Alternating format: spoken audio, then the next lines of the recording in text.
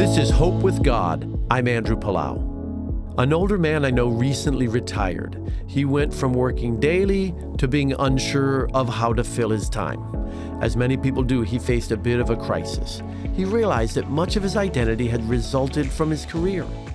Do you have a tendency to get your self-worth from something other than God?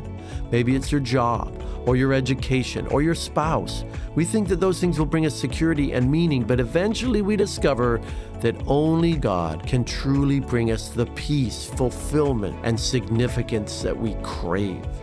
Jesus tells us to seek the kingdom of God above all else.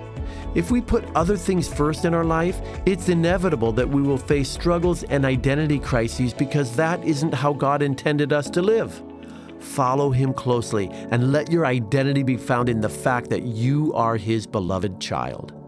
This is Andrew Palau.